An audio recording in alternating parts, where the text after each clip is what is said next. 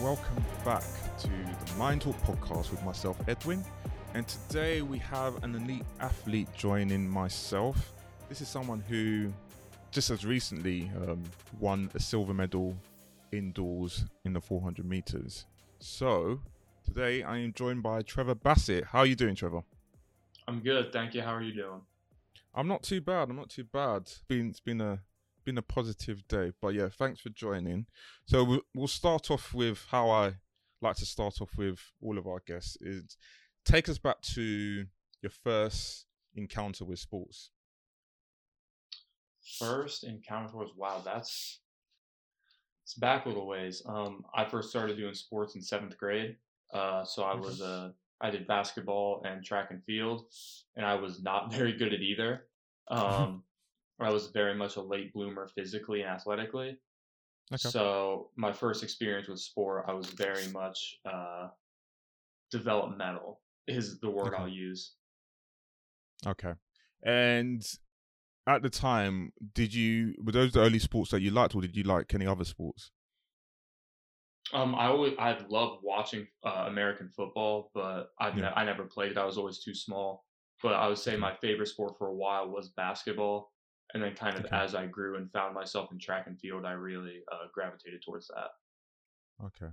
What made you gravitate towards that? Was it in terms of your skill set, or was there other reasons for that? I think it was a mix of my skill set, kind of growing in the sport as a whole, and then I really like the individual aspect of it. So I could go out and just depend on myself and people that play team sports know, you could be the best at your position doing everything right, and you have a teammate that if they're not on it for whatever reason on a play, everything's ruined, right? And the whole team gets punished for that. So for me, I really like being able to just take things into my own hands and kind of handle it myself. Is there a different feeling? Let's say if you're in a losing position for individual sport to team sport, do you get that a different feel, or does it feel the same? It's definitely a different feeling. So like when I lose a race, it's 100% on me, right? Whether it's I didn't perform that day, I didn't prepare properly, a bunch of different reasons. Whereas for a team sport, whether it's basketball or football, part of the reason we lost is on me. But I also know that it's not all my fault. And I would rather have 100% of the blame and the accountability instead of having to be able to be like, oh, well, this kid didn't show up today. Like he didn't perform to his best for whatever reason why. I like to be able to control as much as I can, which is why I really gravitated towards track and field as an individual sport. Okay. Is there any elements in a team sport that you wish you had in track and field? Oh yeah, I miss the team aspect of it. And obviously, like I'm still on my collegiate team. We have relays, so I'm still a part of a team, and we work out together every day. But still, like the team aspect of like I'm gonna use basketball as an example because I played it. The example of like we run a play perfectly, or like I have a nice pass to a teammate and they make a shot. It's a great feeling helping each other out. So sort of that aspect of like the teammate connection, like I help you, you help me, and we like make a big play. That kind of aspect I miss. Okay. I'm going to touch a little bit about training. So how was it for you when you first started training? Because I know my experience when I was doing it at the time. How was it for you? Oh, it was rough. I mean, I definitely was consistently in the back of the pack at workouts, like barely making it through. And then as I kind of started to grow a bit more, I found myself moving up the pack, getting up there. And by my senior year of high school, I was leading the pack, leading the workouts. And I pretty much learned early with me struggling as much as I did that I was going to have to work really freaking hard to make sure that I could do what I wanted to do. How was that for you, like being at the back and still persevering? Because a lot of people, when they're at the back of a group, that gives them enough encouragement to think, you know what, I'm done. This is not for me. What kept you going?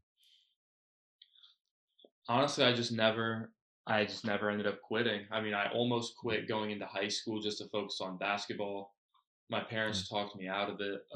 They were just kind of like, "Hey, you've grown a bit more. Like, let's see if high school's different." So then mm, I just stuck with it, and I started to see progress then. And I'm thankful to go through that. I mean, starting off being very bad, being at the back, it taught me how important hard work is. And mm, with that being the case, I kind of found an appreciation for the work ethic you have to be an elite athlete. Whereas some elite athletes, they've been winning races and dominating since they were kids. So then they never really found that work ethic. Whereas for me, I was lucky enough, along with a lot of other elite athletes, that I kind of had to build myself up. How was it like for you at a young age when you won your first race? How did you feel? I'm going to be honest with you, I don't remember. I don't remember winning my Mm. first race, but I guarantee you I was ecstatic. I Mm. mean, knowing how I am now, knowing that like when I won the USA, I was probably just excited as I was when I won the US Indoor Championship. If I'm being honest with you, Yeah, because it's a big moment. You know, yeah. it's probably middle school or freshman year, um, when you haven't won in forever, and then you get that moment where you finally break, you finally win. It's a big deal. When I first started playing basketball, we won one game the entire year. So for us, we lost pretty much all of our games, and we won with like 3 or 4 games left. So to lose week after week after week after Mm. week, and then to finally break through, get that win. If you were in our locker room, you'd have thought we just won the NBA Finals. Like it was a big Mm. deal. So I'm sure I celebrated. When you started track and field, did you know what event you wanted to do at the time? I knew I wanted to be a hurdler, but at the time I Mm. thought I wanted to be a 110 hurdler, Okay. whereas now I'm primarily a 400 hurdler.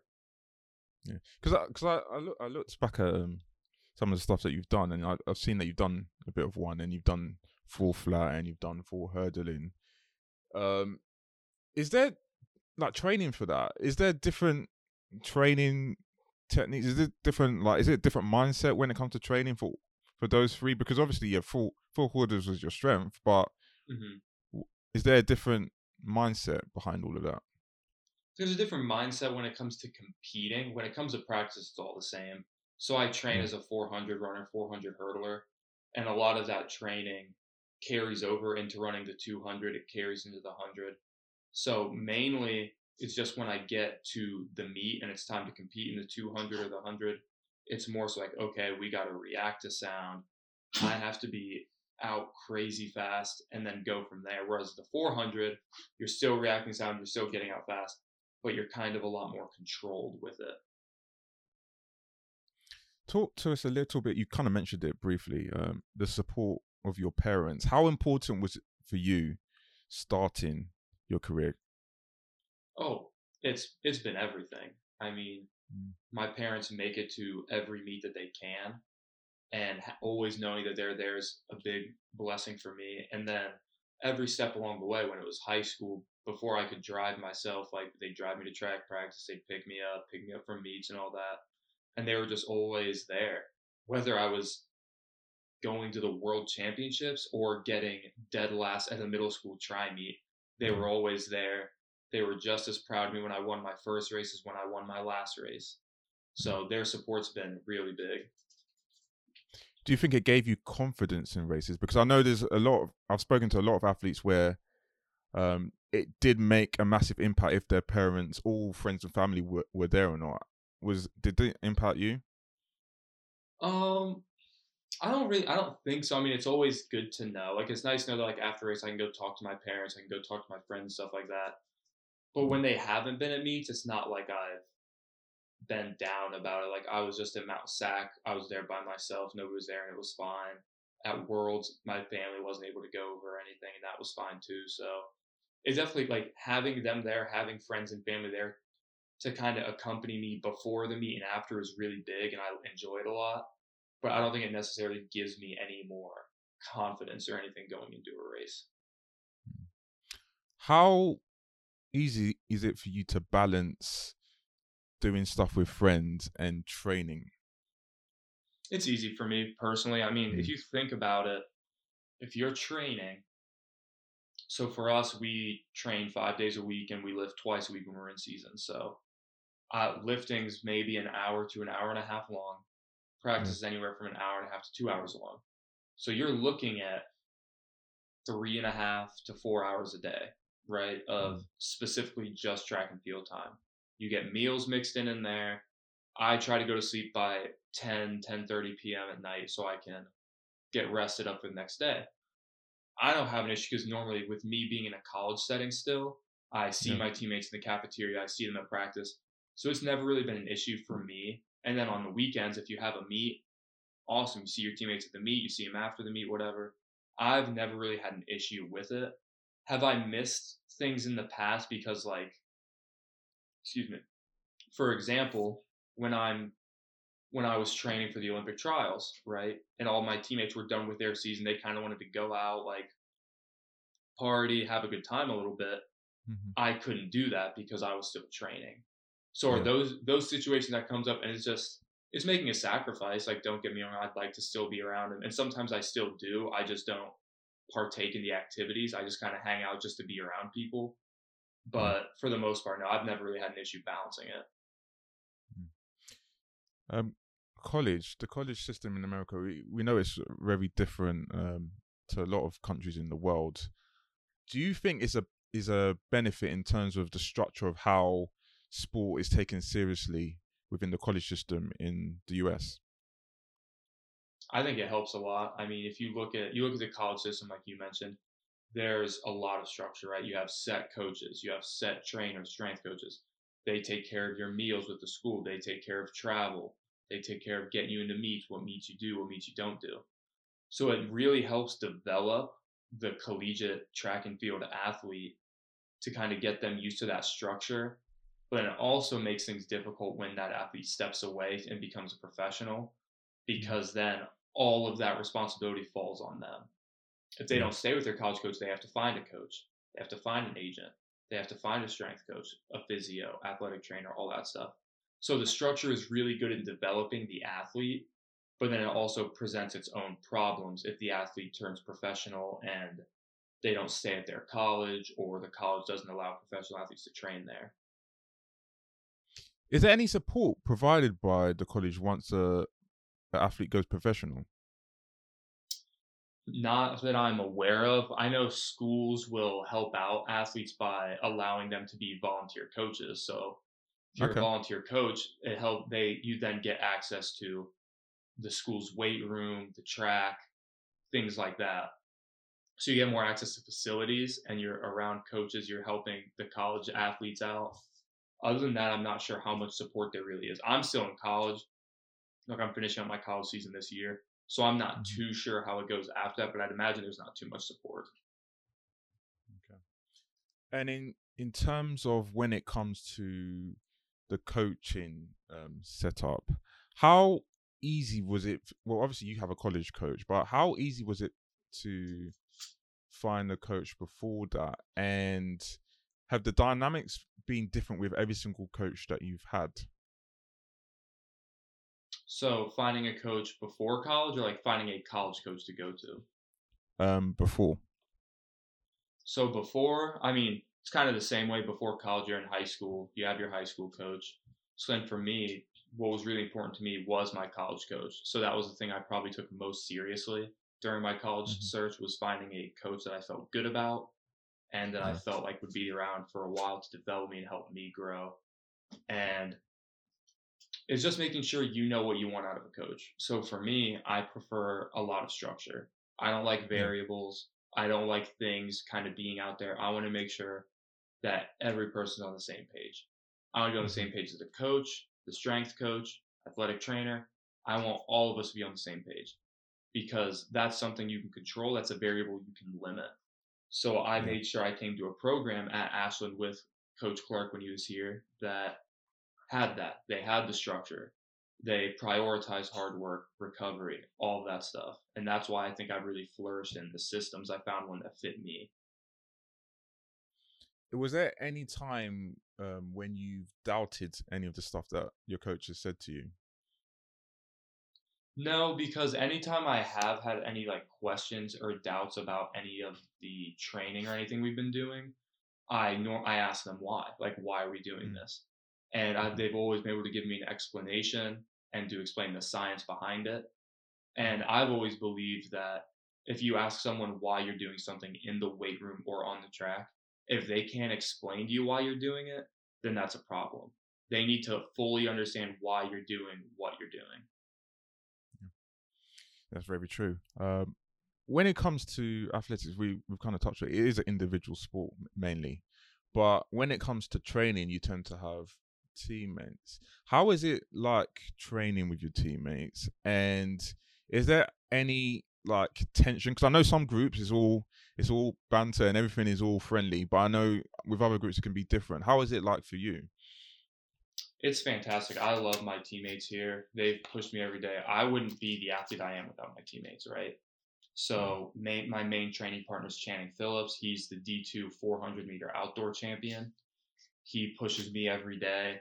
We kind of have different running styles. So for me in the Yeah, 400, I like to get out fast. He likes to kind of get out a little more conservative and do a strong surge at the end. So yeah, I push him in the start. He pushes me in the finish. So we match up well. yeah, Other teammates that have pushed me in the 400 hurdles: Cam Shiflett, Travis Moore. I mean, and it's all friendly. I mean, we're all very close. We cheer for each other. We compete against each other on meet day, and like we have friendly banter. Like we'll talk trash to each other and stuff like that. But at the end of the day, Channing and I had to race each other at the indoor D2 championships. yeah, And I flat out told him, I was like, don't get me wrong, like we're teammates, whatever. And I know he's yeah, gonna be the same way. I'm like, I'm gonna try to kick your butt when it's time to run. Like when we line up, yeah, we're not teammates anymore. And he's the same way. And I mm, also fully believe if he would have beaten me, I would have been so happy for him because he's my mm, teammate, right? yeah, Like during those 45 seconds when we're running, I do not have a teammate. It's just me versus everybody. But yeah. then the second we cross the line and it's over, he's my teammate, he's my training partner. So there's a competitive side to it, but not anything where we get like angry or anything, nothing like that. Okay. Talk to us, talk to us a little bit about race day in terms of the way you set up and how you like things. Because I know with some people they want to talk to everyone, they like to chat, and there's some people who just want to be left alone. Yeah. Yeah, that's how I am. Hmm, I've gotten better about it more yeah, recently, but when it's like race day, especially mainly when I'm warming up, right? Like when I'm yeah, warming up, I have headphones in, I'm listening to music, I'm getting ready to go. I don't want to talk to anybody. My yeah, teammates understand it. They'll look at me, they'll ask one word, they'll ask a question that I can either do the thumbs up or thumbs down to because I don't want to talk. And then when it's time, like we're in the staging area waiting, I yeah, can talk to my teammates, but I don't really like talking to like other people because I don't really yeah, know the competitors that well. They know me and they want to talk to me, which I appreciate. But when it's time yeah, to run, like I'm really not trying to talk to people. There yeah, have been times like at the indoor D2 championships for the 4x4, I was kind of relaxed and like I was just talking to people, and that's fine. But those moments are few and far between. I'm not much of a talker, especially if we're getting ready to run like a 400, 4x4, 400 hurdles. Something where I know the race is going to hurt a little bit. I mm. really don't want to talk at all. Have you? Do you notice any difference in your performance, depending on how you're feeling in terms of the talk, being talkative or not on those days? I don't think so. I mean, Mm, so again, like the D2 indoor champs for the 4x4, it was my third race of the day. So the adrenaline had kind of worn down for me. Like I had won my other two races. I was kind of like out of that, like really zoned in, like super intense. I was kind of out of that. And like I was yeah, talking to other people on other teams, whatever, like just kind of having a good time. And I ran one of the fastest splits of the season. I didn't PR, but it was still one of the fastest splits of the season, and we won the race. I haven't noticed a big jump either way, whether like if I'm super locked in, I run really well, or if I'm kind of more relaxed, if I run really well. I haven't really had that. It's more so just like it's just kind of like whatever happens, happens. Okay. Talk to us about has there been any moment in your career so far when you've had a setback, and if so, how have you overcome that? Oh, I've had setbacks every year. Every season since I've taken track and field seriously, I've had a setback of some sort, whether it's falling in a race, not performing at a meet, or injuries. It's most recently been injuries. Like at the Olympic trials, I wasn't able to train for the month leading up to it. I couldn't run because of an ankle injury. I had to assault bike. So for me, getting through it was just mainly trusting myself and trusting what I had done for months prior. And it worked. It got me to the final, but then I got 8th, right? And the goal was obviously to make the team. So to overcome that, I kind of had to confront it head on. When it happened, I was out of it. I was beating myself up. Didn't want to talk to anybody. And then after like a week or two, I kind of was like, I need to acknowledge that this happened. I need to understand why it happened and figure out what I can do to prevent it from ever happening again. And that's when I reached out to a sports psychologist, and I've been meeting with a sports psychologist pretty much ever since. Okay. How is it like using the sports psychologist? Because there's some who absolutely vow by using them. How's it been like for you? I'm not going to completely, like you said, vow to using it. I think it's a very helpful resource. I think it's a good resource if you have it available to you. Do I think it's 100% essential? No, because some people, they just don't need it. So for me, I've always viewed myself as a mentally tough guy, and I am. Yeah. Like I've been a mentally tough guy, but that experience at the trials really threw me off, and it kind of opened up some things about myself that I hadn't realized. Yeah. So for me, it was the way we said we did 6 or 7 sessions of like really diving in, like, why do I think this way? Like breaking down my thought process when it comes to training, meets, competitions, whatever. Yeah. And then after those sessions, we kind of got that nailed down. It's more so just been like monthly check-ins, like, tell me what you felt during this race or during this race, or what's going on right now. What are you thinking? What are you going through? And it's more so just check-ins to kind of like have like a sounding board to really say whatever I need to say to an unbiased person. Talk to us a little bit about that the US trials. So obviously you saw who won and you saw the time. Did the element of, like, in your mind, did you think I could be in that position? And if so, did you also think I need to use this as motivation going forward? So I'm not gonna lie, I didn't see the time. I don't. Even to this day, I don't know what the time Rai Benjamin ran. I haven't watched the race. I haven't watched it. I know what time I ran, and it was not good enough to make the team. I know I believe he broke the American record, if I remember correctly. I don't know exactly what his time was, but now I 100% use it as motivation, and I feel like I can be in that spot. That time he ran, I truly believe, with the right work in the right situation and staying healthy, I can run that time. When it comes to injuries, have you, with age, obviously you're still quite young, but with age, have you learned how to, let's say, if there's a certain situation where you think, oh, I might get injured, have you learned to like manage your body more? Or yeah, I've been able through the years of kind of like, I can listen to my body more. I know what situations to avoid. So like for me, I just pulled my hamstring last Friday, right? And going into the meet, I knew there was a chance it could happen because I was operating at a sleep deficit from the California trip to Mount Sac. We had more lifting, so I wasn't getting great recovery. Wasn't sleeping as much as I normally do. And we had 4 straight days of super high intense training because we had to move our schedule around. And I knew I'm warming up at the meet because I was supposed to run the 200. I'm warming up. I'm like, I don't feel good. Like I didn't think I didn't feel like I was going to get injured. I didn't feel Yeah. in danger or anything, but I was like, I don't feel fast.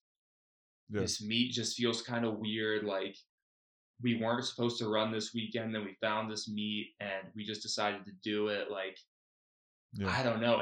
And in my mind, I was like, I should probably pull out. Like, I shouldn't run. Mm.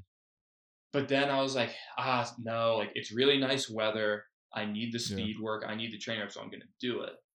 And I did it, and I pulled my hamstring 4 steps into the race. Made it 4 steps out of the blocks, pulled my hamstring. Oh, dear. So for me, do I obviously regret running? Yes. But I did something that taught me where I know my body better than even I thought I did. Because I was getting all these warning signs from my body of like, you're not sleeping great. You don't feel great.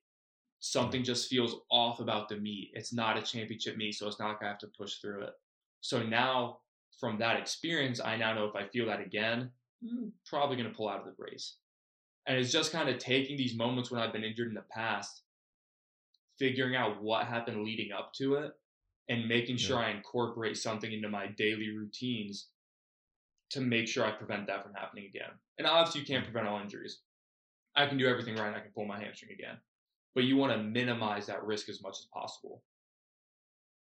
Yeah, no, you're 100% right, because I think that's probably something you're learning, but I think it's something that a lot of athletes learn as they get older, because I've seen so many races where someone's supposed to run and all of a sudden they've pulled out and then they're running a week later, fine. And I'm guessing that's probably like when you're listening to your body's saying, today's not the day, don't run today. That's 100% because what it is.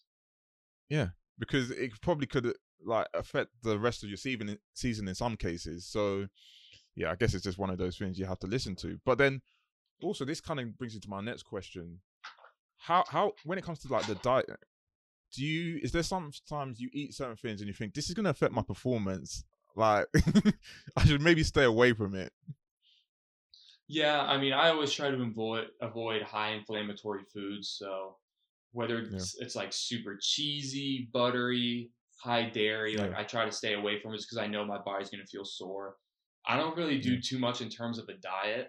I mainly just make sure I try to get enough calories, get enough protein, get carbs with every meal. That's pretty much the main thing I look for each time I go to eat. Okay. So we're coming into the 2022 season. So what are the main things that you're looking for this season? I'm looking to move up my ranking in the 400 hurdles mainly. I want to help my team win the D2 title as in my last collegiate season at the end of May. Then after that, we're looking to make that USA outdoor team. And I truly think I should be able to finish this season, if all goes well, top 5 in the world in the 400 hurdles. Whether or not that happens remains to be seen, but I believe with where I'm at in my training, where I'm at physically, mentally, if all goes well, if all goes how it should, I don't see a reason why I shouldn't be top 5 in the world in the 400 hurdles. I guess that's the thing. Believing is kind of like one of the most important things. If you don't believe it, how can you achieve it? It's just exactly. And you tend to like I had in the last season of this one of the last episodes I had Devon Allen, and you could see his mindset like was crazy. And I guess as an elite athlete, that's what you have to have. You have to always believe, even if you're in a race and there's someone who's the favorite, you have to always go in the mindset, I'm gonna win. I'm going to execute the race and I'm going to win. For sure. That's how you have to do it, especially at this level. Everybody's good. You're not always going to win, but you need to run to win. If you run to win, good things tend to happen. Yeah, definitely. In terms of what you managed to achieve at the indoors this year, do you think that's giving you so much confidence going forward? Yeah, I mean, it just kind of confirmed what I already thought from like this off season of I've gotten stronger, I've gotten faster, and kind of seeing myself go to the world championship stage, leave with a silver medal, with a big PR, with a time that broke the old championship record. Yeah. If I would have wanted to be the new championship record, but Jareem Richards got me. But we both broke the old championship record. So seeing that happen just confirmed to me that my 400 flat speed is there. And if the 400 flat speed is there, You just have to take care of the hurdles, and then good things are going to happen. Yeah. Actually, this is a question, but I've not really asked anyone. But what would you do? Let's say when you're getting towards the trials, and let's say you're running the falls and the full hurdles, and you were achieving exceptional times at the full flat. Would that sway your mind at all in terms of going towards that, or you're fully focused on the full hurdles? It would potentially sway it. I mean, I would have to sit down with my coach and my agent and kind of figure out what do we think is the best chance for me, A, to make the team, and B, to get a world medal. If we think the best chance for that is the Open 4, then we're probably going to pursue the Open 4 at that meet. If we think it's still the 400 hurdles, we're probably going to go for the 400 hurdles. You kind of just briefly said an agent. How straightforward is the process of finding an agent? It's pretty straightforward. You have people reach out to you. You can reach out to people if you have connections, and then you pretty much just see if there's an agent that you like, that you feel good about with the relationship, and then you just kind of go from there. Brilliant. Trevor, last question. So in terms of your mindset, what would you say are the 3 biggest attributes that you have? I'd say the 3 biggest attributes I have is confidence. I mean, whether it's irrational confidence, but it's there. Like you said, every time I step up to a meet, I feel like I'm going to win the race. Obviously, the next time I race Rai Benjamin, are the odds of me winning very slim? Yes. Will I probably not win? Yes.